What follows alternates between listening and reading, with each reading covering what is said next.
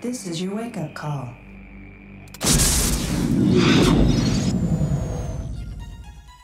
The year is 2021. It is no longer safe to transmit information. Phones, computers, and satellites are all vulnerable. But there is a solution. Your storage capacity? I can carry nearly 80 gigs of data in my head. Input the data into the brain of a human courier, like Johnny Mnemonic. Hit me.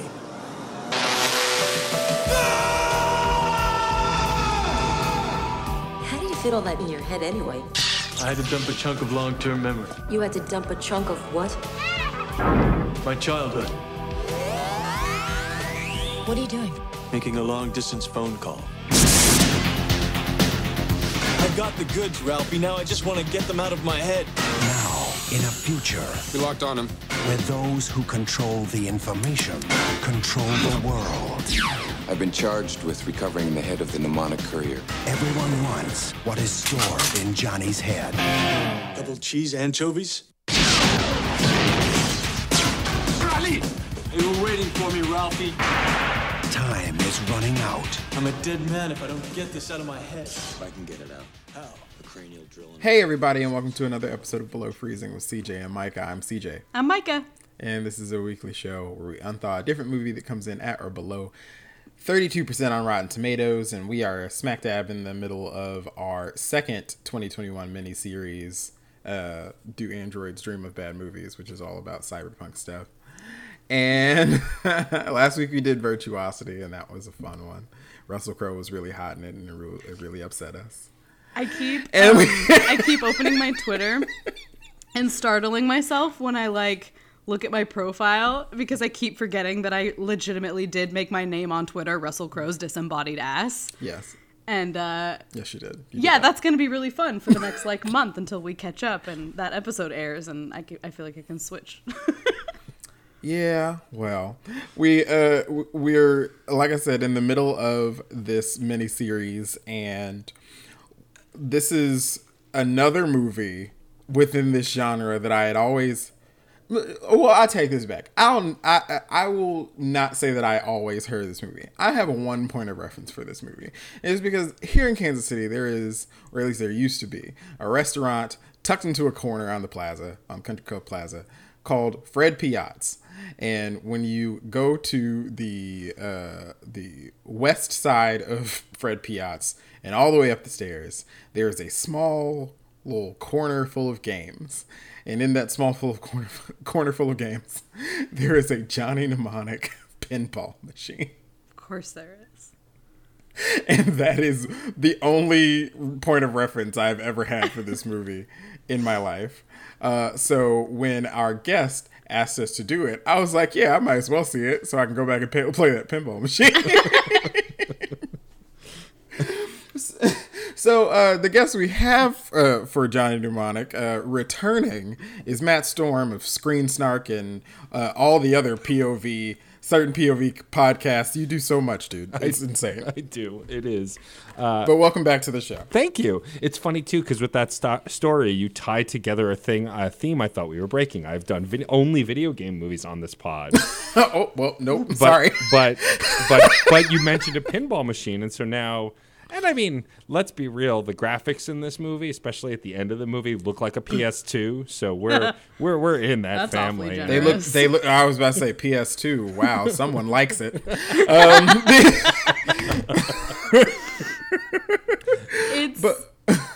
Yeah, we'll get to that. We'll get to it. We'll talk about those graphics.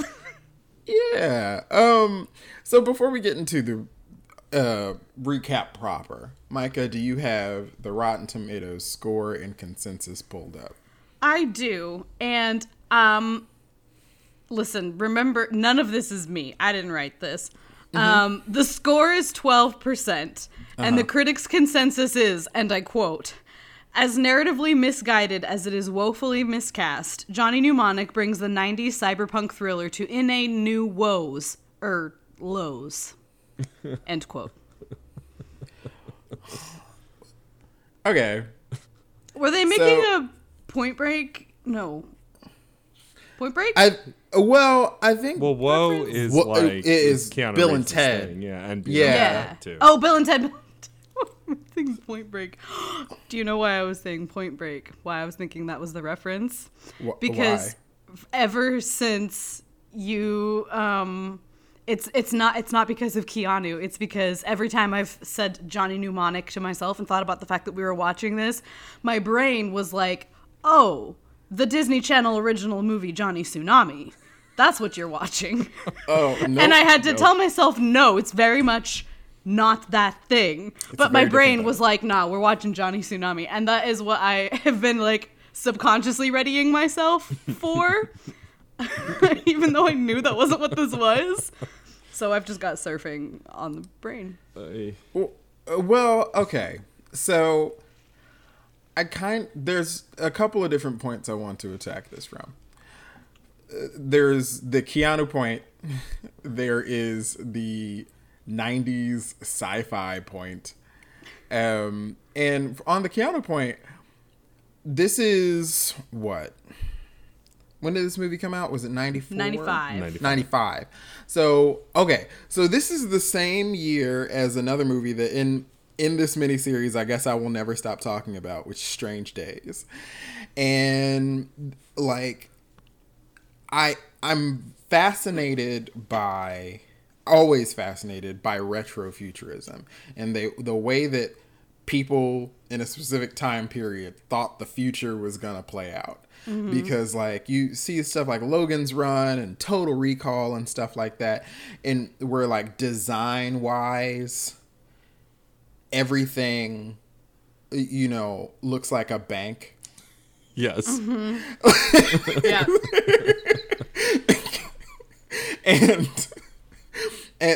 And this movie doesn't really fall into that a lot, mostly because it's set in a sort of Strange Days, and their future isn't terribly different than ours. Strange Days because like theirs only takes place like 5 years in the future, and this because apparently some cataclysmic event happened, the introduction of this virus that everyone has now that sort of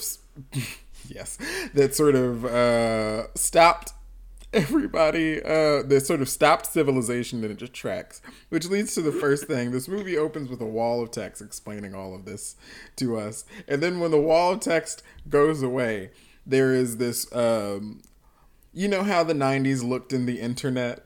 Yep. Where it was just, the PBS television show Cyber Chase. And yes, I watched that so much. And and you're sort of surfing through what just looks like a 3D rendering of a bunch of hard drives that have been placed into like a house of cards, and then the superimposed text just says Internet 2021. Yeah. It's such a I screamed. It's such a fun juxtaposition because on the one hand, like, it's the most Windows 95 thing I've ever seen. Yep. But then also its prediction for the future is dystopian corporate run world where a horrific virus wasn't contained for reasons of profit and decimated the world. And people like to say, oh, dystopia is, they're predicting the future. No, they're not. It's meant to elevate or exaggerate things that they see existing in their time. So, of course, dystopia in the 90s would foresee corporations taking everything over, because the 90s are really when we get a lot of that, Reagan era deregulation of the economy just punching us in the face. I mean, you can even see it in the entertainment everybody was consuming. That's when all of the entertainment in America consolidated into 5 corporations. And all that stuff. I find that super, super interesting because, I mean, you could say they predicted a bunch of stuff. The only thing that they seem to have gotten wrong is that the corporations don't use the Yakuza as strong men. Yeah. Or do they? Or do they? Can I tell you that when I rewatched, so this was inspired. So I came to CJ with this. Typically, like CJ and I I'll come to CJ begging and pleading to come back because I love your show so much. And sometimes I'll suggest a movie. Sometimes y'all suggest a movie. We're 1 for 1 on that. I suggested this because I had very recently rewatched it for Cyberpunk Week over in Certain POV, which was at the end of last year, and we had the internet's renowned and foremost Keanu expert Patrick H. Willems as a guest on Screen Snark to talk about this movie for the special. And after watching it, I was just like, I need to talk about this movie with professional bad movie watchers. I need to do it. And of course, y'all answered the call. But also part of it is, so for one, to comment on what Micah was saying, when me and my spouse watched it together, during the opening crawl, she said, "Oh, it's like a more boring Star Wars, Star Wars, because it's the same kind of like opening wall of text, except it doesn't tell us anything really." And it is. I was gonna say visually arresting, but that's not the term for it. It is visually assaulting. Yes. But then when we get to the point where we read that it's in 2021 and that it's a virus, both of us just went, "Oh no." Like verbally no, this shouldn't be this close to home. But I want to set you guys up from the beginning to know why I picked this movie is because while I can't defend the movie as on the whole, I think the reviews are worse than it actually is, but even more so, I think the reason people hate this for Keanu's bad performance is not true. While there are a lot of things wrong with this movie, Keanu's performance, while not his best, is not awful, and I actually see shades of his modern characters in this performance. Okay, let's chat a bit about this because Keanu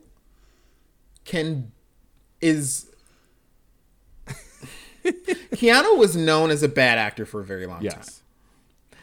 I don't believe that is true. Correct. I believe Keanu Reeves is a movie star. And the difference between a movie star and like a character actor is a character actor can disappear into lots of different roles and characters. There's a little overlap between there. There's your Meryl Streeps and, her putting her hand all over her mouth and stuff. And then that's what she does. And there's a great clip of Debbie Reynolds on Larry King doing an impression of her. Because they weren't like necessarily friends because her and Carrie Fisher made that movie Postcards on the Edge about their relationship, and she did a bit imitating Meryl Streep, and it's perfect. I will link you both to the YouTube video. Yes, but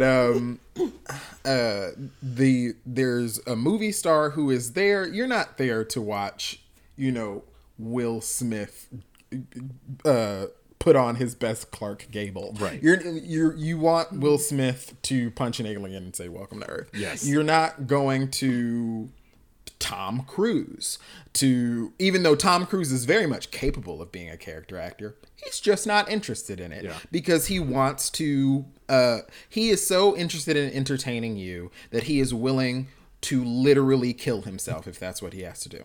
That is so much running. So much running.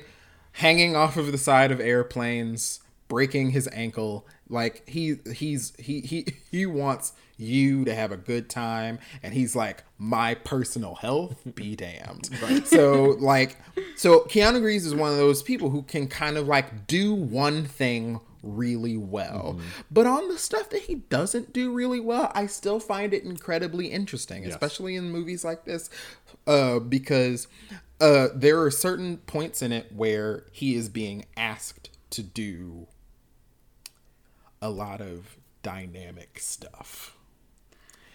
Keanu Reeves does not have a very expressive or dynamic face, or he does not utilize it in that way. So when he is trying to do that, it comes off as sort of absurdist. Yeah. Rather than bad, it comes off as kind of like it's weirdly engaging in a way that, like, if he was just bad, we could just be like, oh, this is boring. He's not boring in this. The movie around him is kind of boring, Correct. but he's not boring. Yeah. Yeah, that is fair. I think Keanu is always a compelling presence, no matter what he's in. Like, people talk a lot of shit about Keanu in Bram Stoker's Dracula, which I know is a movie that I've brought up a lot because I love it. Budapest. He's not good in it, but you're never mad that you're looking at him on screen, or like in Much Ado, Kenneth Branagh's Much Ado About Nothing. Much Ado. He is very obviously the weakest player there, but the stuff that he is doing and the choices that he is making utilize the sort of stiffness of his of like his delivery, or like his, the sort of expressionlessness of his face to good measure. They make it character stuff. Yeah, and he's no Denzel, in that. Nobody in that movie is Denzel. Nobody is. Oh my God, he's so good. Sorry, we're not here to talk about that. When I think about Much Ado, and then I think about Denzel, and I think about those flowy shirts, and Anyway, so he's not, doing what Denzel is doing. But I am absolutely never upset to see him on the screen. And I think, like, even like recently, he's got the whole John Wick thing going. People are kind of letting him start to do other things. So like his scene in Always Be My Maybe, where they let him just be funny. Perfection. He's so funny. And I really want more movies to let Keanu be funny. Yeah. Obviously Johnny Mnemonic is not that movie. Nope, they weren't interested in that at all. But I am not going to blame this movie on Keanu, and I'm with you guys. I'm not jumping on the Keanu's a bad actor train, because he is not. He is not, he's not, Daniel Day-Lewis. No. But nobody's asking him to be. I'm not asking him to be. I don't want him to be. And also, side note, he looks so good. Yes. He is, I think the scientific term is dumb hot in this movie. But like, he was in the midst of sort of treading the line between prestige stuff and more popular stuff that he kind of came up on, because he sort of hit the ground running with Bill and Ted. That was a very popular thing. And then you have My Own Private Idaho, which is like a movie that like nobody under the age of 50 ever talks about. Nope. Like, it is, but like, it's really good. It's got River Phoenix, and I think it's mostly because it has like River Phoenix, and people under the age of 50 don't really remember River Phoenix. But like, My Own Private Idaho, then, you get this like rapid succession of like this back and forth of Much Ado About Nothing, Point Break, Dracula, this. And this is, I think, the first real like of the bunch. Yeah. And I don't, but it is an interesting test run for something like The Matrix. Because I don't think that while I think that the studio system was very franchise driven and stuff like that, there was still a lot of room for these one-offs, stuff like Point Break and things like that. Right. So, you could play around a little bit more, but as the 90s was ending, we talked with friend of the pod and 90s correspondent Alex Burdett about the fact that the 90s kind of end in 1998. Yeah. And like by that time, you sort of needed to have like your thing that was going to like your big franchise, the thing that was going to sort of launch you on everybody's TV and stuff like that. And he found The Matrix, but I think this is kind of a springboard for that, a jumping off point. And I think there are interesting ideas at play, but also like visually why does this movie look like liquid television? That is the most precise way I've ever heard that described. It does. Yeah. Because, like, you know, he's got, like, because it is this very... It is very Blade Runner by MTV. Yes. That's what it feels like. That's exactly what it is. Yes. And because, like, you know, notice that she hasn't seen the show. She's just seen the movie, and she likes the movie. But, like, generally, it looks like Aeon Flux. It does, absolutely, yeah. And, like, Less this is colorful, though. And at least in terms of comparison to the television series. But like that's what it kind of reminded me of, and where it seems like the dystopian sensibilities of the time were. But like to get into all of it, we sort of meet Johnny or John Smith, who is essentially a human flash drive. Yes. He is there to grab the info you need, carry it hither and fro, and then dump it wherever it needs to be dumped. He wakes up in a hotel room with... we have to stop and talk about the hotel room. But like he wakes up in this hotel room.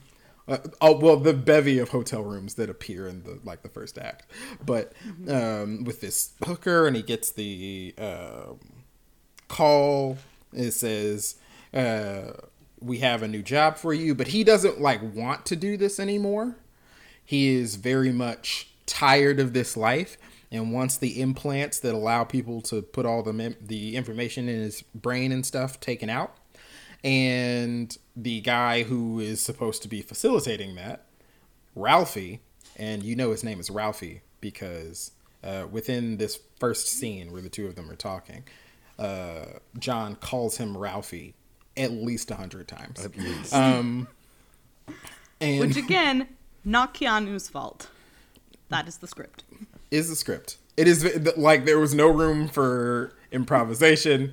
It was just like say what is written on the page, and what was written on the page was Ralphie 700 times, and then maybe 3 sentences.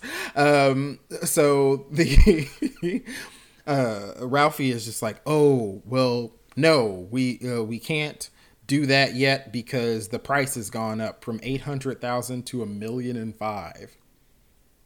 That seems like not a good deal. But he's like, if you do this one last job and it's a rich one, you can get the money to get out of the game. It's always one less job. Every time. It's one last job. 1 week away from retirement. Exactly. So he takes on the job, heads to central Beijing. Another thing is like China, there are protests and stuff going on in China that is kind of sort of reflective of the actualities of 2021. But he gets to this hotel and he gets into, and there's people waiting for him in this room to like give him the information. And this hotel is like, I'm trying to figure out the best way to describe it without seeming dismissive, because it's not dismissive. It is like amazingly tacky. Yes. In the like, I was like, this black marble in this bathroom is my life now. Who's this for? It just screams the 90s.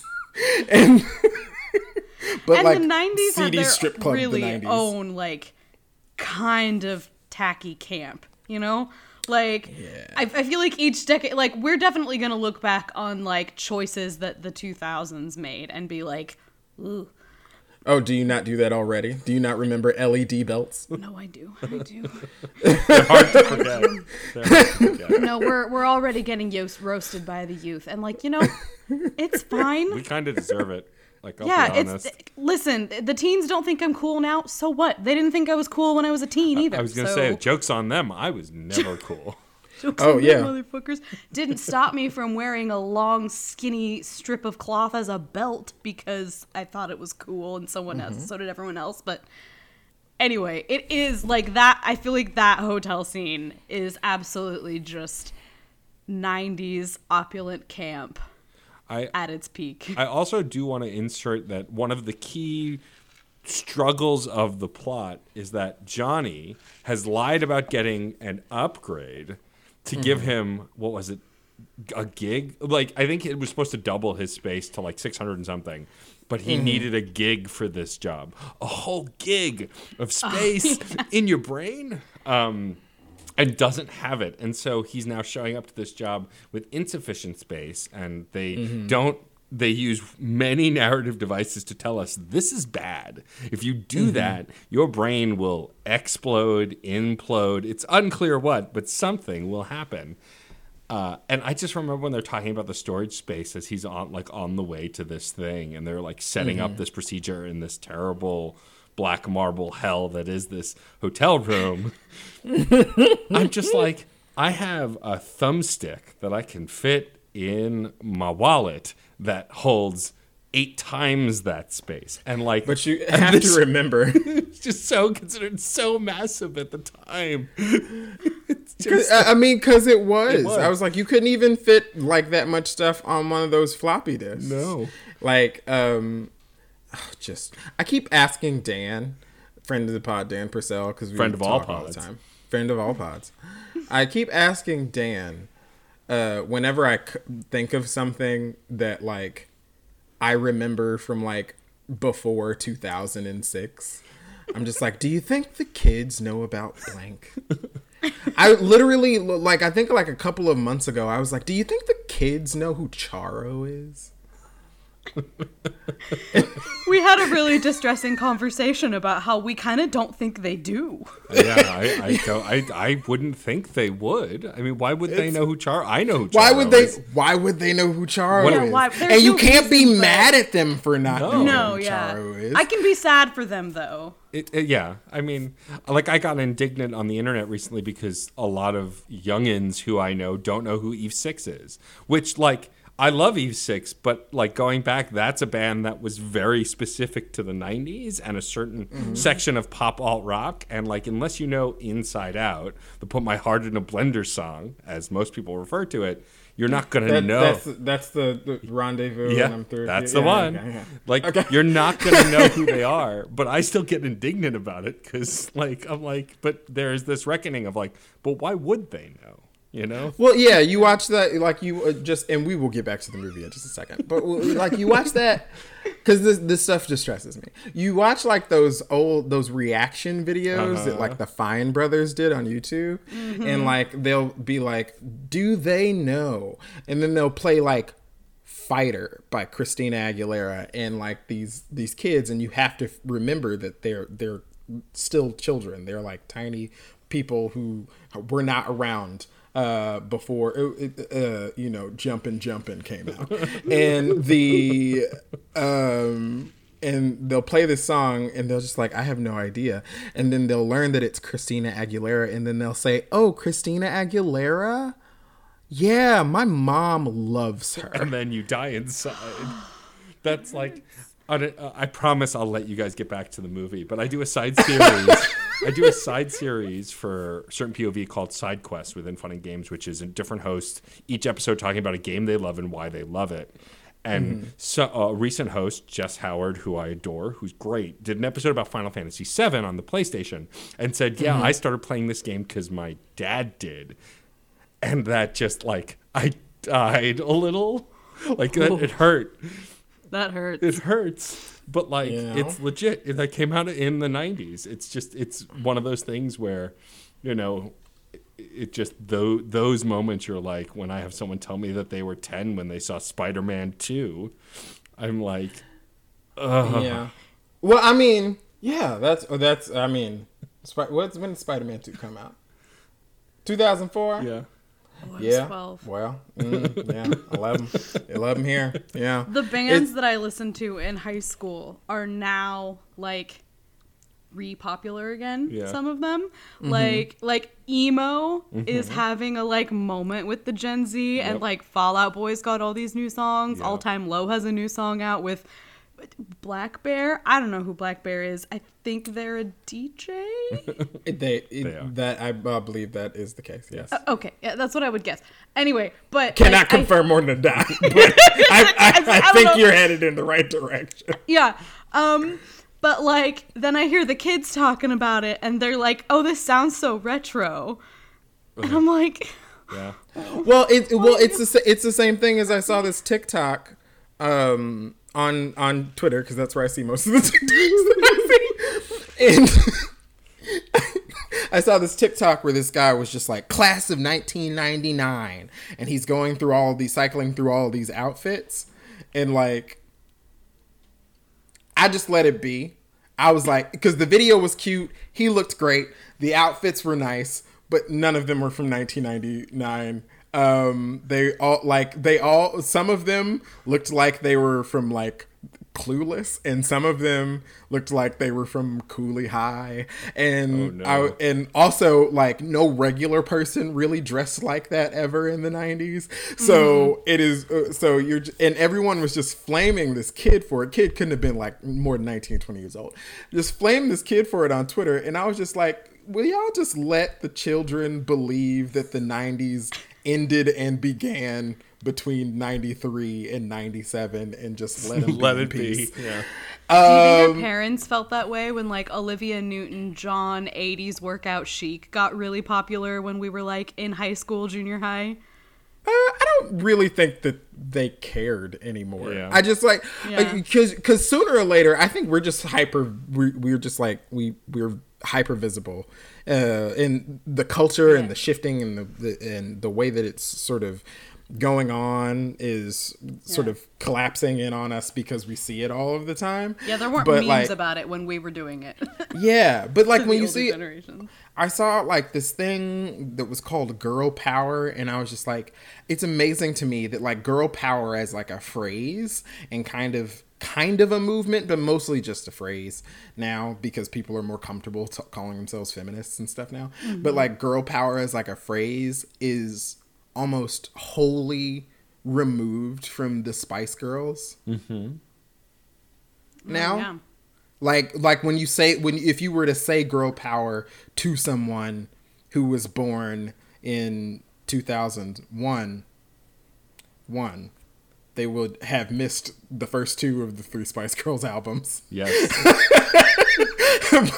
but two, you know, they would understand what you mean by girl power. They just wouldn't know that it was the Spice Girls who started it. But they should. They should, because the Spice Girls is really timeless, and correct. That's if another. Anyone disagrees with that, also is just wrong. I'm sorry. Yes, that's a hill I will die on. Yes, listen, we respect you as a person, but that doesn't. But you need to spice up your life. So back to Johnny Mnemonic. Yes. He gets to his hotel room. They're implanting the information in his head and also creating a physical copy. However, before they can get everything implanted, who shows up but the Yakuza? And they just start, shooting up things and making a big old mess. And Johnny, who is having a hard time keeping all this information in his head, heads to the bathroom, hears all the commotion, takes out this bald guy who he calls Baldy. And I believe that he's credited as Baldy in the credits. Correct. And manages to get out of the very tacky hotel room with his dignity intact and also his life. And everyone is like chasing after him. All of the Yakuzas are chasing after him. But like somehow out of nowhere, like Bugs Bunny or something, he pulls out this disguise that's like a purple trench coat with a matching hat that also has a wig in it. It's a lot. And I was like, where did that come from? I was like, fantastic. So he manages to escape all of this because he has to take this information to Newark. And he has to take it to an unspecified place. And when he is met there, he is, I guess the guy who he's supposed to give it to is double crossing him and tries to kill him, but he blows that guy up. Baldy apparently survived the black marble in the hotel room and made it back to try and get Johnny once again. Also, we meet Ice-T, who, okay, when he first shows up in this like area or whatever, there's someone telling him like turn around or don't come here or whatever, and I was like, is that Ice-T? And I was like, nah. No, it can't be. Yeah, Can't be. And nope, it sure is. It's him, literally dressed like the mannequins from Aeon Flux. Except he's got a anarchy symbol tattooed on his forehead, which I know this isn't the vibe they were going for. It's in fact the opposite of the vibe, but it just made me think of Charles Manson with his swastika carved in his forehead. With like I don't even know if I don't think his has a circle around it like the anarchy symbol was, but it was such an unfortunate association that I made automatically, and it kind of ruined Ice-T for like the rest of the movie. And he's like this like freedom fighter. He's like the leader of the Low-Tex like rebel group, and I was like, man, why did they have to costume him like cyberpunk Charles Manson? Well, Ice-T, much like Ice Cube, of the rap Ices, they both have a similar career trajectory in which they both came out of gangster rap, which is very big at the time, and then they sort of moved into more entertainment spaces. The funniest part of both of their careers being that their biggest hits, at least when they first started out, were very anti-police. NWA, which Ice Cube was a part of, had the song "Fuck the Police," and Ice-T, as a solo artist, had a song called "Cop Killer" that I believe he had to go testify about in Congress.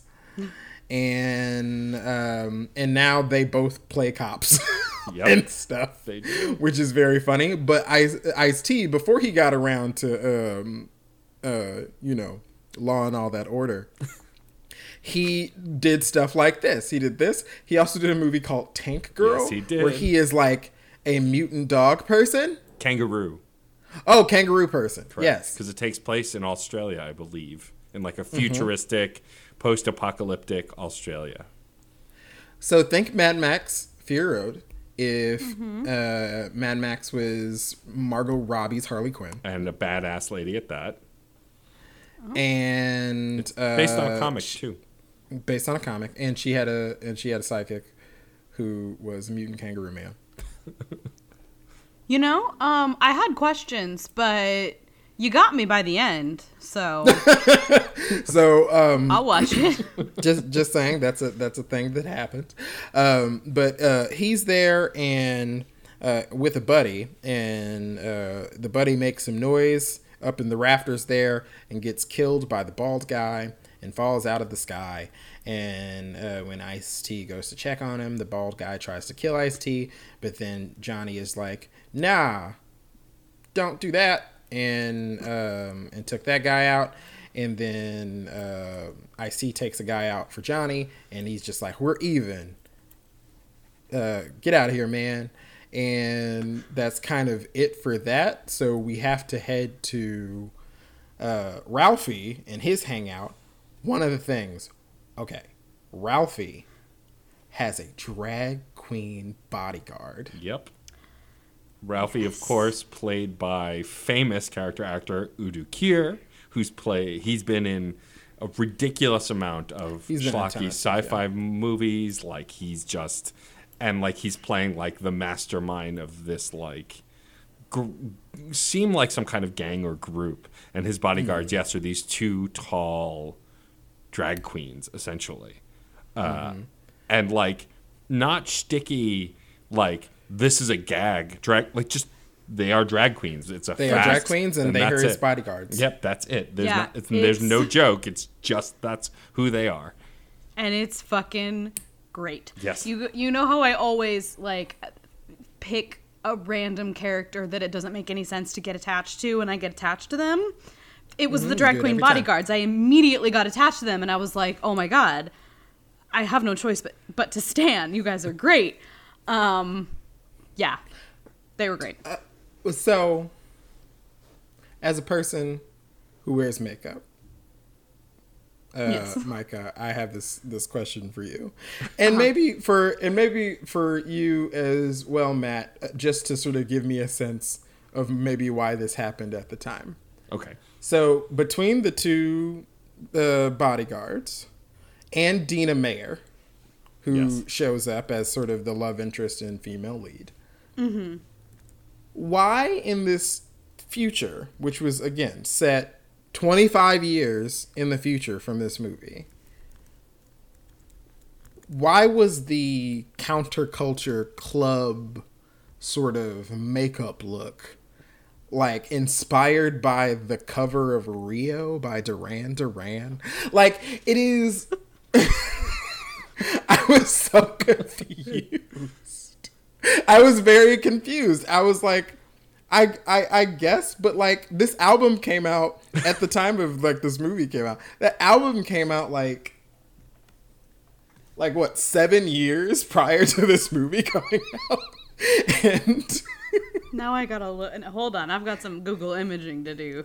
So like, I mean, to start, I would say that I think a lot of the fashion aesthetics are very 80s in this. Like They a are. lot of Yes. the looks, and like Yeah. for sure, like even the female lead is wearing kind of like a loose shirt and like tights, and like is a very kind of jazzercisey kind of look.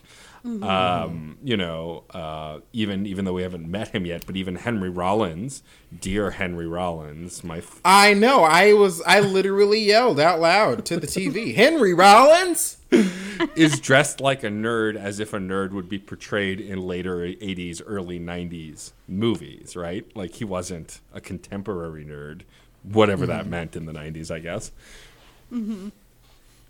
It's funny. I only know Henry Rollins as like rock and roll Chuck Norris. Yeah. I don't really know any of his music. Yeah. Really, That's a lot. that's of a folks. that's a you know that I just he's one of these people who like on the internet, like he shows up and everybody goes, that guy fucks, and then like he just goes back and everyone goes about their day. Yeah. But it was really cool to see him in this. But I don't know if I've ever heard him referred to as rock and roll Chuck Norris, or if that's something I just came up with. I like it. Anyway, that's what he is. It's below freezing canon now. That's just Yeah, that's just it's a fact now. Yeah, so Dina Mayer's character wants to be one of Ralphie's bodyguards, but she has the disease, and she gets some procedures done to try and mitigate it, but it makes her sort of shaky and kind of sprung out or whatever, and they're like, absolutely not.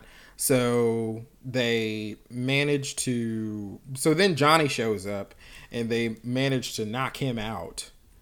The drag queen bodyguards, and they take him down to this lab or whatever, where they're going to get the information out of his brain by just like cutting his head off. I'm not sure what that would do, but something about the data's less corrupted if you don't take it out of the vessel. That's not how flash drives work. No. Hmm. Though Or I'm like convinced they don't know how floppy flash disks. drives work. Yes, because I at don't think this they point they didn't exist. Well, or even like floppy disks. Pretty sure that's not how floppy disks work either. But listen, it's 1995. The internet hasn't been around for like super long, so I assume that the screenwriters were just like, that's a thing, right?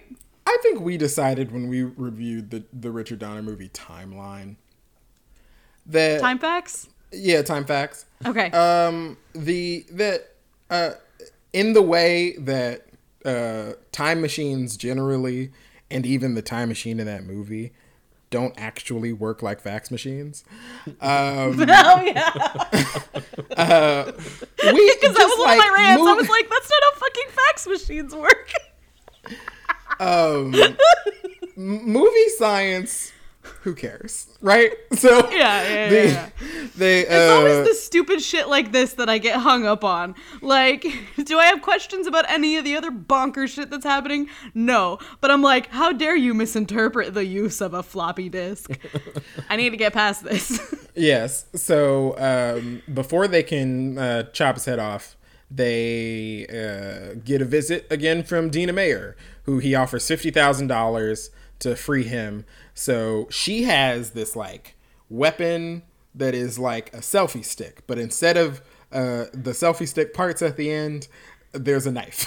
Yeah. Oh, I thought it looked like the radio antenna on a car. Oh yeah, sure, that too. Yeah. Shinji, played by Dennis Akiyama, a very well-known character actor, has a laser whip, but it's not just a laser whip. It comes from his fingernail. He pulls his fingernail out, and it makes this like laser whip kind of garrote thing that just makes literally no sense. Also, like, we haven't even talked about the famous Takeshi Kitano, who is playing Takahashi, like the head of this corporation and the Yakuza, who... This is the third thing I've ever seen him in. Which, like, also, he has half English lines, half Japanese lines, and, like, his strength is Japanese, for sure. He's a very famous Japanese actor. But, like, they had him speak Japanese with subtitles sometimes, and then English sometimes, even though it was clearly not his strength at the time. Why? When you already had him speak with subtitles first, why can't, like, that, like, talk about getting hung up on tiny things. Like, there's no reason to be hung up on that, and yet it's like, just subtitle him the whole time. Like, there was no reason to do both.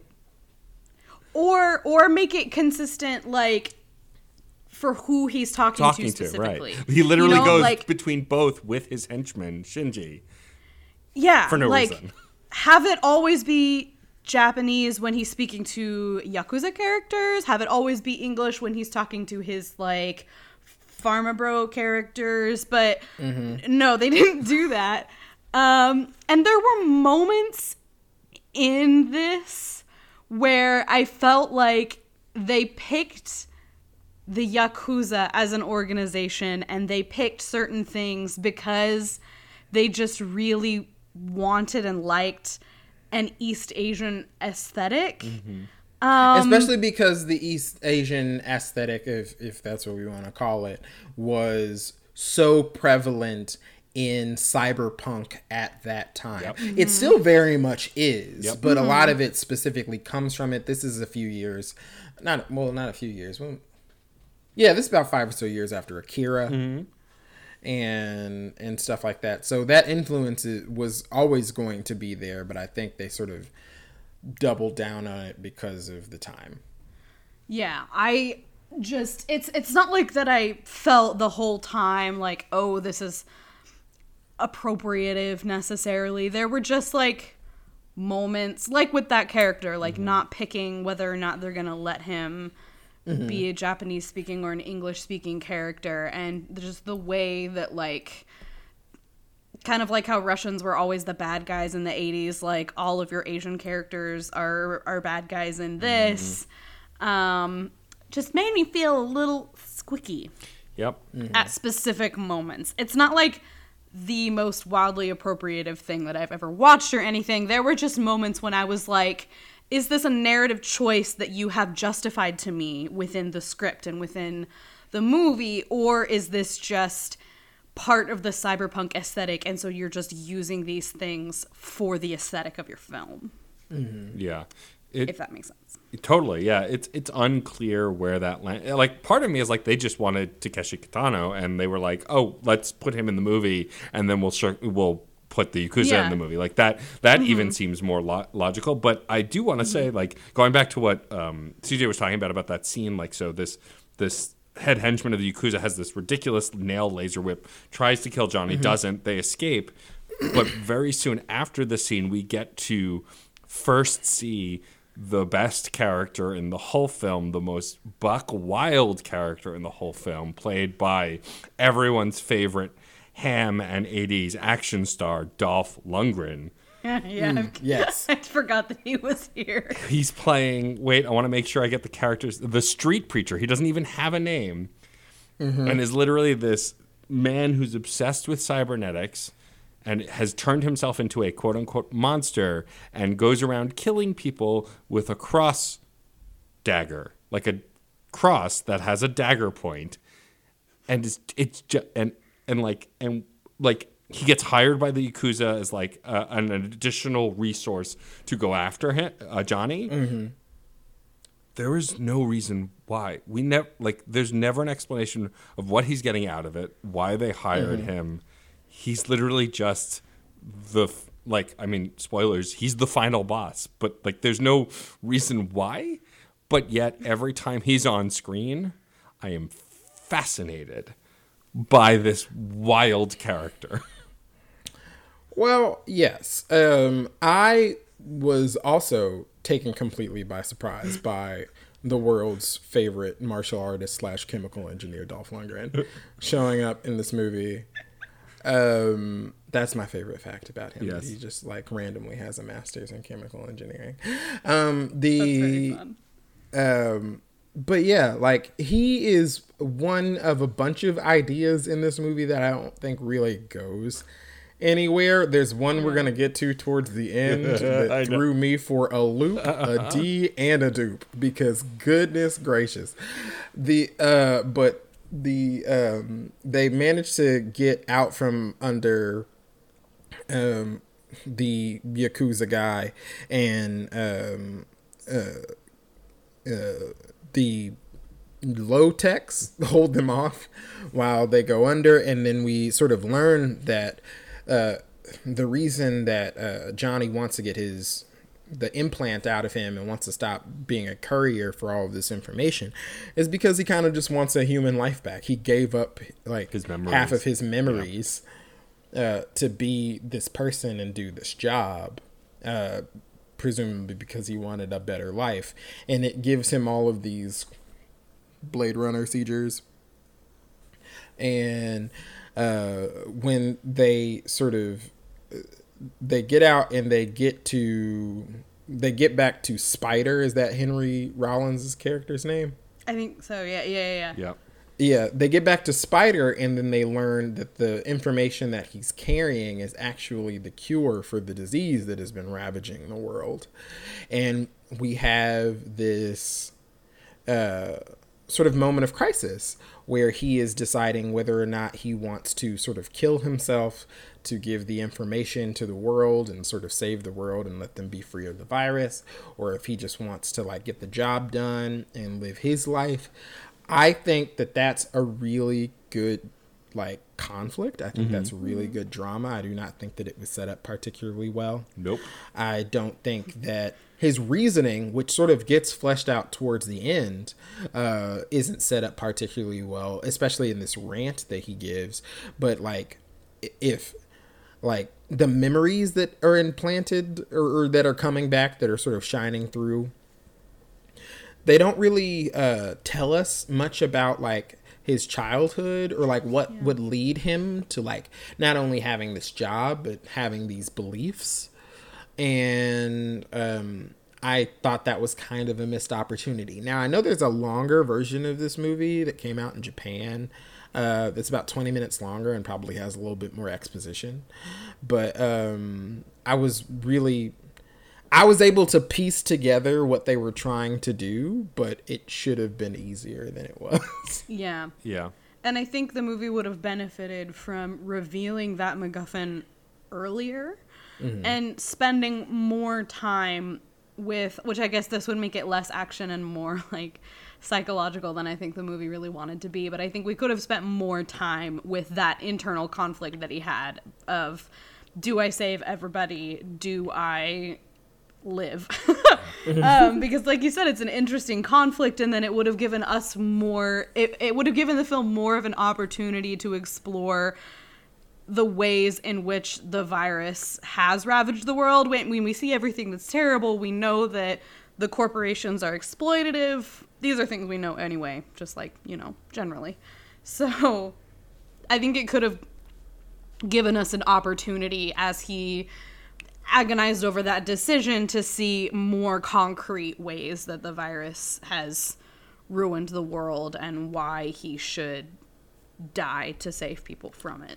Well, yeah, and they try to do that a little, like once they talk with Henry Rollins' character, Henry Rollins is like, well, there's somewhere I can take you, and he reveals that he takes them to a makeshift hospital where he is actually a doctor at. And that, like, he's showing him that this can help these people. And you get a little bit of the impact. But, of course, before we can spend too much time in drama or something sensical, the hospital is attacked by Dolph Lundgren, and they have to escape. And, like, Henry Rollins throws himself in the way, to stop Dolph so they can get out. And then they take off. And, like, after this scene, when they're in the junkyard, it's my favorite Keanu Reeves scene in this movie, and I think you both know which scene it is. So this scene, they're talking. This is when Johnny's first talking about that conflict that you guys were talking about, and if I may, I would like to read his entire speech that he gives. Oh, good, because I was just going to splice it into the episode, so this is fantastic. I mean, if you want to splice it in, I will read it. No, a dramatic reading would be fantastic. We're waiting on bated breath. So he gives the speech, and the first thing I want to say is, like I was saying earlier, about how Johnny Mnemonic reminds me in moments of other Keanu Reeves characters. There are moments that remind me of Neo earlier in the movie that are a little slower. This moment, especially once he gets angry, reminds me of John Wick. I see John Wick in this performance in moments when he's yelling. So, without further ado, a dramatic reading of the best speech in the whole movie. Johnny Mnemonic. What the fuck is going on? What the fuck is going on? You know, all my life, I've been careful to stay in my own corner, looking out for number one, no complications. Now suddenly I'm responsible for the entire fucking world, and everybody and his mother is trying to kill me if my head doesn't blow up first. Jane, maybe it's not just about you anymore. Bravo. Johnny, listen. You listen to me. You see that city over there?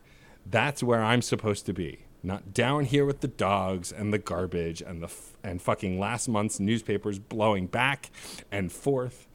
I've had it with them. I've had it with you. I've had it with all this. I want room service. I want the club sandwich. I want a cold Mexican beer. I want 10,000 a night hooker. I want my shirts laundered like they do at the Imperial Hotel in Tokyo. End rant. Sasha, you stay. Or Shantae, you stay. Yeah, that's the one. Yeah. I don't watch that show. I mean, it's more of an insightful moment than I think probably even the movie realizes, because, like, what a summary of... I think he's both justified and not justified in his feelings, right? Because on the one hand, like... that's what everybody wants, is to be selfish and for things to get better and not actually, like, have to do anything about it, right? Like, we just want to continue to live in our, like, privileged bubbles and ignore what's going on around us. But then also, like, corporations, both in the real world and in this movie, are wanting to put all of the responsibility, they're individualizing responsibility. Yes. Right? So, like, that's why we're all having this horrible, like, news fatigue right now, right? Because we're constantly bombarded with awfulness, and we all feel overwhelmed, and particularly with environmental issues, the systems get a real kick out of making you feel like it's you using a straw that's killing the sea turtles, and not the fact that 100 corporations are responsible for 70+% of all emissions. You know what I mean? Mm-hmm. So I both, like, feel like he's justified in the, it's not fair that all of this responsibility has been individualized to you and that people aren't looking at the systems that put it in place. But also, like, You don't get to have your 10,000 a night hooker, Keanu. You have to save the world. I'm sorry that it's up to you. You do have to save the world. Yeah, it's such a wild speech, and like when I watched it again, I was just like, this is good. This is a good performance. This is a good moment in an otherwise terrible movie. And I think not enough people recognize how great that moment is. And like when he's getting really angry, I absolutely see John Wick. I wanted to say Johnny Wick, combine Johnny Mnemonic and John Wick. I see John Wick in that performance, and that's what gets me every time. Now, also, I think we skipped over the part where they're in a storage space and Johnny grabs a bunch of random objects and then hacks the internet by typing in the air. One of which, in 1995, was called an iPhone. Yes. And, yes, but I-E-Y-E, not I, the letter I. Yeah. Yeah, that scene was really funny. Just the way that people in the 90s, like, thought that the internet worked. And, like, the people, as they're doing their hacking, just, like, moving their hands in the air, like, swoosh my hand to, like, physically catch this VR ball that opens into a map. Like, it was wild. It was really yeah, it's cheesy. one of those things, like, you think about VR and how it sort of exists in the world today, and why and why everyone seems to be trying to recreate the future that we thought we were going to have, that we don't really need. No. But All like VR does is make me motion sick. Same. And when I was working selling cell phones, we had the Samsung representative come and like test out products. And every time he came, he would bring the VR set. And every time I would be off. And I would get so upset. And then he finally came and I got to play with the VR set. I was kind of just like, is this it? Like, I really wish I would have experienced VR in the 90s in one of those sort of mall kiosks. Oh, yeah. Like that's the VR that I would have wanted to do, or like Disney Quest or something. That's where I would want to do, because now it's just like, this is just video games. Yeah, every time I think of VR, I think of the scene in Community where the dean gets the new computer set up and it's virtual reality folder sorting, but it's literally him still just sorting folders like on a desktop, but in virtual reality, and it's like so counterintuitive, and he becomes obsessed with it and never wants to be unplugged. It's like that's what I picture. Speaking of low techs, I thought that the low techs, when they first brought them up in the little opening crawl, I thought that the movie would be super, super tech heavy, but the low techs would be like fighting against the system in a more Luddite fashion, where they were not using technology and stuff like that. One, because I wanted someone to identify with as I get older and everything happening in technology starts to terrify me. Not really terrify me as much as makes me feel like I'm being like left in the dust. Because whenever there's like a new advancement in any sort of consumer electronics, I'm always just like, but why? Like, who needs that? Like, well, it was like, there's phenomenon that people get caught up in, not just, TikTok and there. Somebody on Twitter called TikTok dances air traffic control dances, and I screamed. Not wrong. That was funny to me. Even like augmented reality, like Pokemon Go. Pokemon Go had people just enthralled. The air was thick with Pokemon Go for like 2 summers. What a glorious summer that was. It was. We all went outside. I downloaded that app, and I went into my parents' backyard, and I caught like 3 Squirtles. And I said, okay. And then I deleted it from my phone.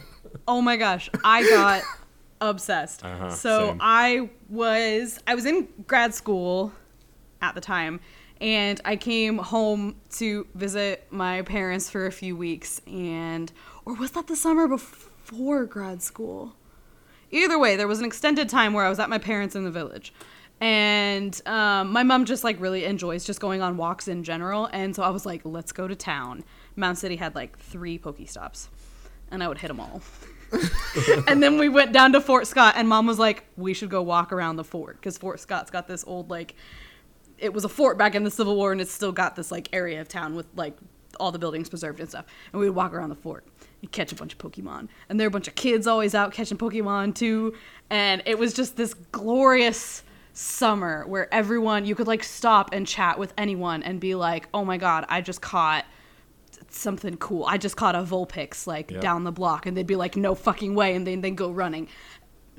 That was Wasn't nice. it like 2016? It's not that long ago. Yeah, it was like 2015. 2015, Yeah, 2016, in that range. And I just remember being like, because I think that was also the year that everybody started getting those like fucking scooters. Oh, might have Maybe. been. I think the scooters came a little bit after, because the first summer of the scooters was, I think, the first summer I lived in downtown Kansas City. And the way I would be cussing people because they would nearly mow me over on the sidewalks, I'd be like, get on the street, motherfuckers. Risk it with the cars. You're not killing me. Yeah. But, yeah, what a time. Just every new piece of like consumer electronics, I'm just like, no. Because I'm old. Oh my God, Matt just rolled his eyes so hard. I did. No. And like I was Okay. gonna let it go. I mean, I'm old in spirit. I was gonna say you're an old soul Yeah. because I am much older than you. So shut it. Spiritually, Matt, CJ and I are 65 years No, old. I get it. No, I know. We want to be left to our tea and our macrame. I think I was on Screen Snark, and there was a look that Matt gave me when I told him that I was born on the same day that Again by Janet Jackson came out. Yeah, I was mad. And I I remember that album. I remember listening to it. I think you're also the one who mentioned that you were like 10 when you saw Spider-Man 2. I think that's where I pulled that point of reference from. I think that was from that same Screen Snark episode. You can go back and listen to CJ's episode of Screen Snark, which is phenomenal. I just, it's not my fault. No, it's true. But after this riveting scene of Johnny expressing his frustration with the fact that he has to, probably die to save the world, we get another very important and compelling sequence in which we find out that the person who is supposed to help him actualize this destiny of his is a dolphin, is a weird Austin Powers dolphin. A psychic, electronically hooked up dolphin. Y'all, I got up to go to the bathroom. And I didn't pause the movie because I live in a really small apartment. I was like, I can still hear it. It's fine. And I came back and there was a fucking dolphin with a helmet on. Now, for clarity, both of you saw this for the first time at my request, right? You had neither Yes. seen this. Yes. Okay. I watched this for the first time like 3 hours ago. So I had seen the movie. I saw the movie when it came out. I watched it again very recently within the last few months. And then I skimmed it today just to refresh. And every time I watch it, I'm still surprised by the dolphin because I feel like it's a different movie. It's so out of place. I just assume it's a different movie, and it's not. It's always this movie with the dolphin and Ice-T talking to a dolphin. it was just such, like, what I would up to this point. It's like what I expect out of, like, a 90s cyberpunk movie. You know what I mean? Like Dolph Lundgren, he doesn't make any sense, but, like, he fits, aesthetically speaking. And you've got, like, tech, and even, like, with the Yakuza, like, people love a mobster style villain, and, like, there's, like, shoot 'em ups, and people have got big guns and laser garrots and, like, things. Like, it all aesthetically made sense. Laser garage. And then there was a fucking dolphin. What? My favorite part is that when they're talking, because they're talking, I forget Ice-T's character name, but his character is talking about a someone who can help Johnny as they lead in and using the dolphin's name, and like Johnny's reaction is our reaction because they're referring to the dolphin by what you assume is a human's name, and then no, he's talking about a dolphin. I don't think over an auditory medium that I can convey to y'all the depths of my confusion. Walking to the other room, expecting to come back to, like, I don't know, Gandalf the White or something. and it's a dolphin. and then like a Return to the Century aviator helmet.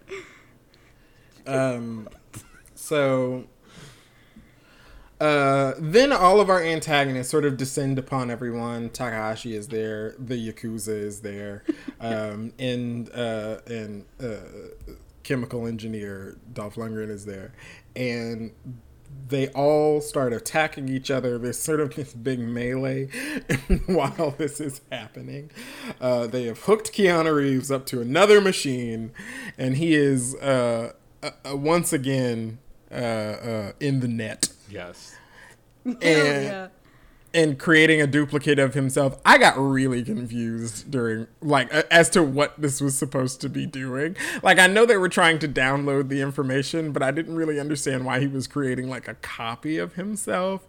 But he's got, like, a little avatar that really doesn't look like a computer, like a human avatar, as much as it looks like the little man made out of movie tickets that used to be on the AMC pre-show. Yes.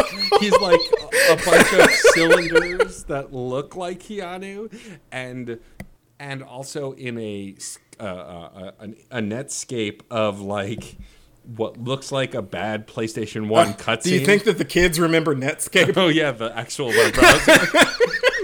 But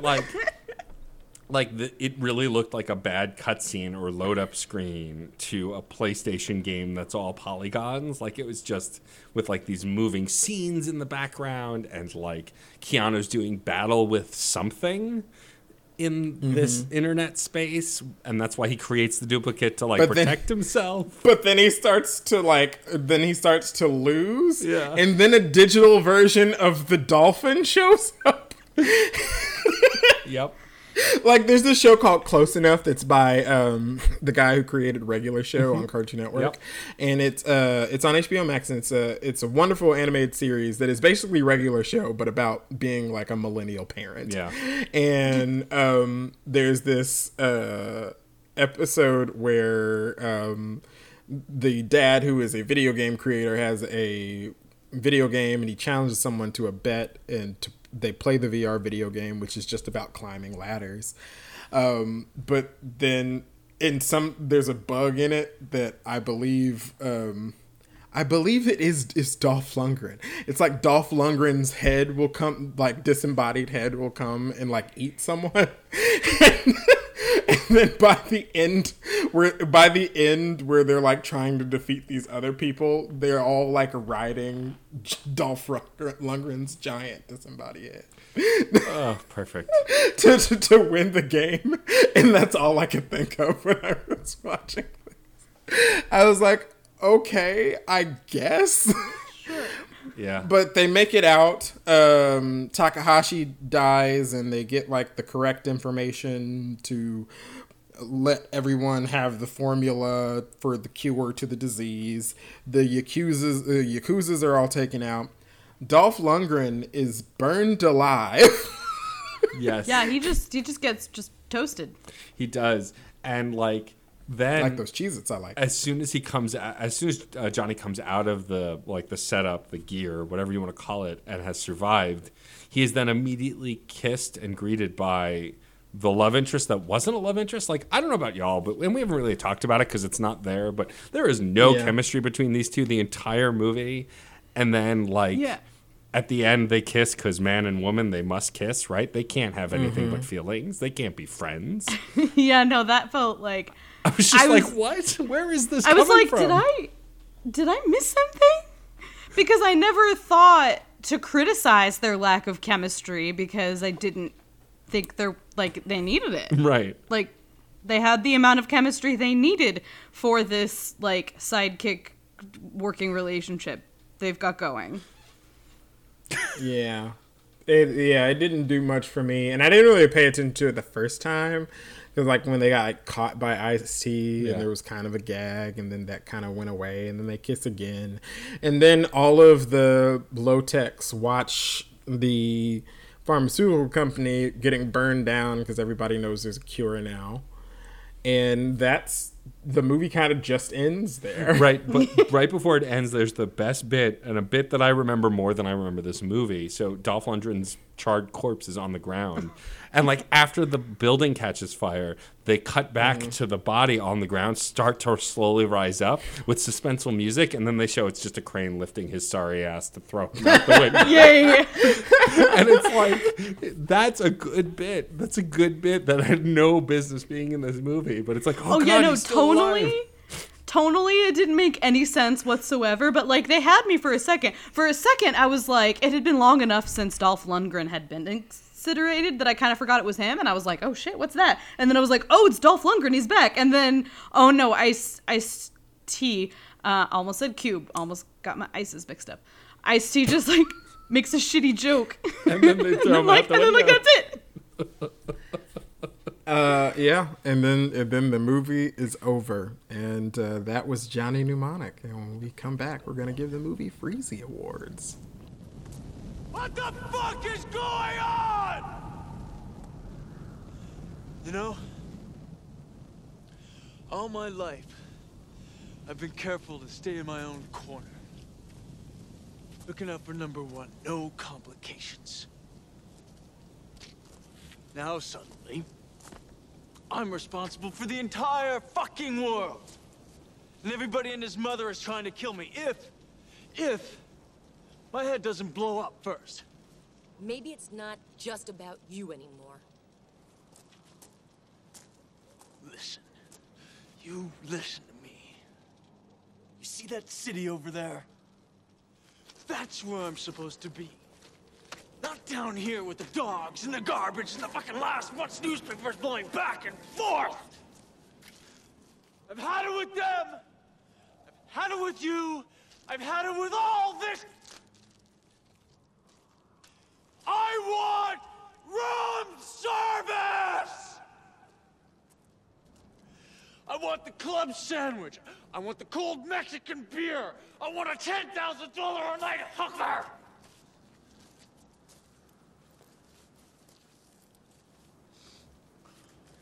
I want my shirts laundered. Like they do at the Imperial Hotel. So we're back, and this is the point in the show where we give the movie Freezy Awards. They can be the things you enjoyed, things you got shit on in the recap, or they can be just jokes and stuff you found funny. Matt, you've been here before. You know the deal. You have Freezies for Johnny Mnemonic. Of course I have Freezies for Johnny Mnemonic. My first Freezy, my bad Freezy, I guess to specify, goes to all of the representations of the internet in this movie. They are all bad. They look like bad video games.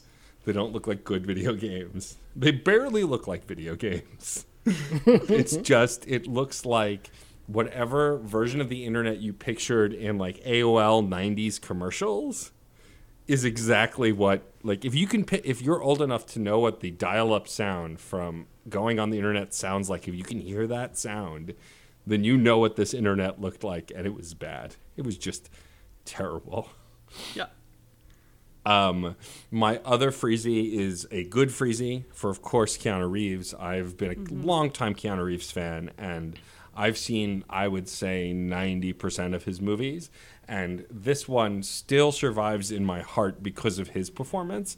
And I would say Henry Rollins and a few other performances that were fine. You know, and then Dolph Lundgren, whose performance was not good, but still entertaining. I think this was the last thing that Dolph Lundgren did until The Expendables in 2013. Correct. And he's been in a ton of stuff since then. He was even a major role in Aquaman, and he was phenomenal in Aquaman. Yeah, he was. Yeah, he was. He was great in Aquaman. I'm really happy love about Aquaman this so Lundgren much. renaissance that Yeah, exactly. we seem to find ourselves in. The listener can't see it, but CJ visibly sighed with his body, with his whole body. I sighed because it was good. It was a good pull. And then I think my final freezy that's kind of not good or bad, it just has to go to the thumbnail laser garrote. Yes. I want that weapon in a video game. There's no reason to have it, but I absolutely want it because it's just the wildest thing. Why the fingernail of all the thing? Why the fingernail? Because it's a laser pointer. God damn it! No. No, I refuse to believe that is why. But God damn it, You're probably right. I hate that. You're probably right. They hate it. Oh, I hate it. I hate it. 0 out of 10. Okay, I think those three are my freezies. Oh boy, hot tonight. Boo. Well, Micah, do you have freezies for Johnny Mnemonic? I do, and my first freezy goes. It's gotta, like you said, it's gotta go to Keanu. He's just super hot, and the realization that I came to while we were discussing his speech is, you know what? I enjoy a chosen one who is pissed off to be the chosen one. Like, that's a trope you don't really get a lot. Usually they're either like, it can't be me, or like, stoked as hell. But Keanu's just kind of like, God damn it. Don't wanna. And I respect that. My second freezy, it has to go to the drag queen bodyguards. I stan their makeup. There were honestly a lot of things about the aesthetic of this movie that I didn't love, but the makeup looks that the bodyguards had were just, so good. Obviously, like, they're drag queens, so it's drag makeup with the super sharp line across the cheekbones. It's kind of giving me, like, David Bowie, Adam Strange vibes. Her name is Rio, and See, Rio never occurred to me. I was thinking like Adam Strange, like David Bowie, but more drag. It was so good. Like the one, I don't know either of their names, unfortunately, but the one, the contour on the cheekbone coming all the way to the mouth, blending into the lipstick. They both kind of did that, but it's so good. That makeup look, both of their looks were A+. Loved. And then my final freezy, I just have to give to the experience of leaving the room and coming back to the dolphin. That's good. So the what the fuck award goes to the helmeted psychic dolphin in a lobster tank. Okay. Yeah. Okay, so my first freezy is also a what the fuck award. This movie doesn't really have a soundtrack. No. And I feel like it could have elevated itself with a soundtrack a little bit. It needed one. I didn't like the score. Something fun and trancy would have been nice and welcome here, and just, or even if it took sort of like a weird post-grunge alternative kind of turn at some points, I would not have minded. The only song, but the 90s was good for all of that stuff. So the only song that I remember is the soundtrack. song from the credits, which is a song called "Lost" by Stabbing Westward, and it's only because I know the band Stabbing Westward. Like, I've been a fan of theirs for a long time. I got to interview them a couple years ago. Like, they're like a quintessential 90s goth rock band, like industrial goth rock band. But that goth rock song in the credits is the only one I can think of from the movie. I don't think there was a soundtrack, but I don't think in the movie there was any like actual soundtrack music. None that I remembered anyway. And I found that very disappointing. Especially because, like, the last movie that we watched, last week's movie was Virtuosity, and Virtuosity's soundtrack kind of slapped.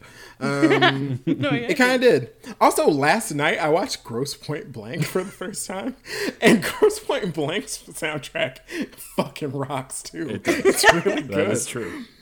But I think the song that I kept thinking would have worked perfectly, like interspersed throughout this movie and maybe at the end, was that song by the Icicle Works, Whisper to a Scream. Oh, yeah.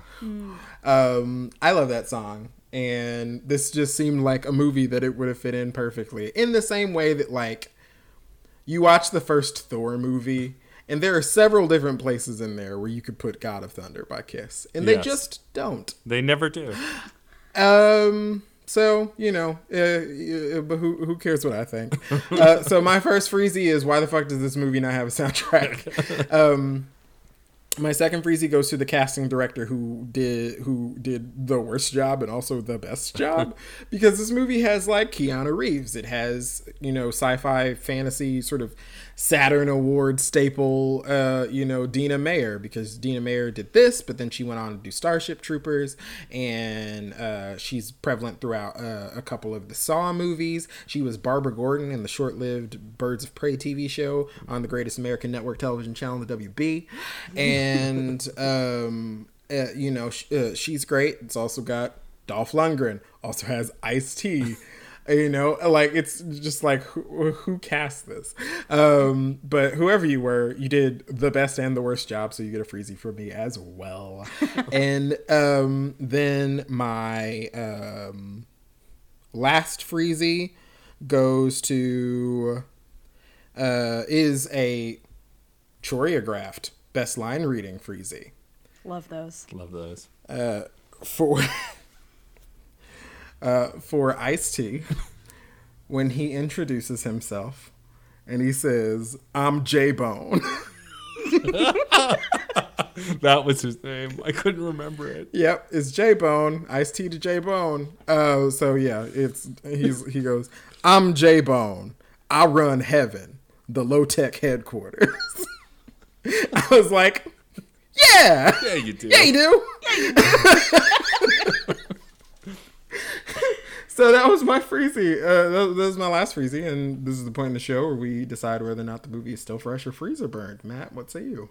Still fresh. I am dying on the hill that this movie isn't as bad as the reviews say it is. I understand that it is not by any means a good movie by the general standards of what is considered remotely good, but I am entertained every time I watch it, and I do, of all of the issues this movie has, I completely disagree with the Keanu bad actor narrative, which seems to be gone at this point, and that this movie was the start of people figuring out how to utilize Keanu. And in the scenes that they utilize him well, like the hooker speech, you get something.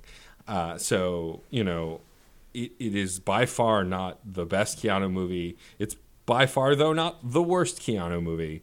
And by far not the worst cyberpunk movie. But then again, I've also said multiple times on record that I'm not a fan of Blade Runner. So what do I know? But either way, it's still fresh. Me neither. You and me. All right. Tevin Campbell in the Goofy movie, seeing eye to eye. Look. I've only seen Blade Runner 2049. So yeah, I watched it before that movie came out, and like I remember I watched it, and then I was just like, nope, not for me. And then someone was just like, well, which version did you watch? Yeah. And I was like, does it matter? Yeah, it does. I was just like, I was like, because I don't want to watch it again. Like, but yeah, Micah, what say you? You know, Keanu's here, and He is. He's always just so very handsome. So, like, all other things being equal, there's that. And then I just really want, the same way I want to, how do I put this? Ambush my friends with Mary Shelley's Frankenstein. I really want to ambush some people with that dolphin. Yeah. I want to be in the room with someone watching this and watch them when I know the dolphin is coming. So for that reason, because I know I want other people to watch it, I'm going to say it's still fresh. I'm going to be the lone, freezer burnt here. And that's because I just don't think that the movie is wacky enough for me to come back to it multiple times. Mm-hmm. It is absurd. Yeah. And I appreciate that. But it doesn't get wild enough. It's not bonkers enough. The casting choices are really fun and out there. They were fun to stumble upon. But I don't really even see myself recommending it to it because I'm just glad that I watched it so I can go play that pinball machine at Fred Piazza. I don't really need anything from it anymore. But that's just me. So that is the end of that. Yeah, I honestly don't know if I would have given it a still fresh if it weren't for the dolphin. Look, I'll take what I can get. I'm still bewildered. I don't think I ever won't be. Look, nothing will ever be as harmful to our friendship, Micah, as me putting you through Tomb Raider, so I think we'll be okay. Oh, and that's that's far from the worst thing that that has been inflicted upon me for this show. Yeah. And I don't think I've lost any friends yet. Hell, Nevin is still friends with us, and we've put him through how many Resident Evils now? Okay, Too first many. off, the Resident Evil movies aren't bad enough to lose friends over. Yeah, that's true. I will say, before we wrap up, that I may have to come back for the Monster Hunter movie, which is made by the same team and stars Mila Jovovich and is based on a Capcom franchise and is also terrible. Okay. Yeah, that'll put her in the Hall of Fame, won't it? Or is she there already? No, she's actually going to make it into the Hall of Fame in April. Oh, Yeah. that's fun. Yeah. So because we have a non-Resident Evil movie with her coming up for our literary adaptations month. Nice. I'm so jazzed about that month. Yeah, I know you are. So jazzed. But yeah, that was Johnny Mnemonic. Sure was. It happened. What a movie. What a dolphin. That's the tag. That's the new tagline. Put it on the DVDs. What a movie. What a dolphin. Says Michael Black of Below Freezing. Every now and again, something comes up where I wish that we named each episode, but like that's far too much work just for the occasional joke that's good. Anyway, Matt, thank you so much for coming back on and for bringing this batshit movie to us. Thank you for having me. I love this show. I love both of you. I love being on it, and I will happily come back on anytime for whatever you want to put me through or I put you both through, depending on whose choice it is that time. Yeah. What would you like to? I know you've got a million projects that you are involved in. What would you like to plug? So since the last time I was on the show, I have actually made a condensed source to find all the things I do. You can now go to djstormageddon.com and find my merch page, my Patreon, all of my podcasts, my Twitch stream, literally everything that I do is at djstormageddon.com. If you want to engage with me on social media, the best place to do that is on Twitter. I am DJ_Stormageddon. I mostly scream about how things should be gayer because all things should be gayer. It's just a fact of life. And usually talk about video games and music as well. And yeah, if you want to interact with me more regularly, I Twitch stream almost every week. You can go to DJ_Stormageddon on Twitch. But otherwise, DJStormageddon.com. Very cool. Definitely linking to that in the show notes / box below, whatever is down there on your podcast apps. Goodness. CJ, where can people find you on the internet? You can find me at CJ Period. That's CEEJAY and the word period. I'm assuming you know how to spell it on Twitter and Instagram. And I also have a weekly newsletter called Monoplex where I write about movies because I need to write more and I like talking about movies. The most recent one as of right now it'll be like a month ago, I guess, when this actually publishes, but is a small little 800 words about Jada Pinkett Smith's character Rome in the movie Magic Mike XXL because she's fantastic. The fact that she was not at least nominated for a Golden Globe for Best Supporting Actress for her work in that movie is what us scholars like to call a cultural crime.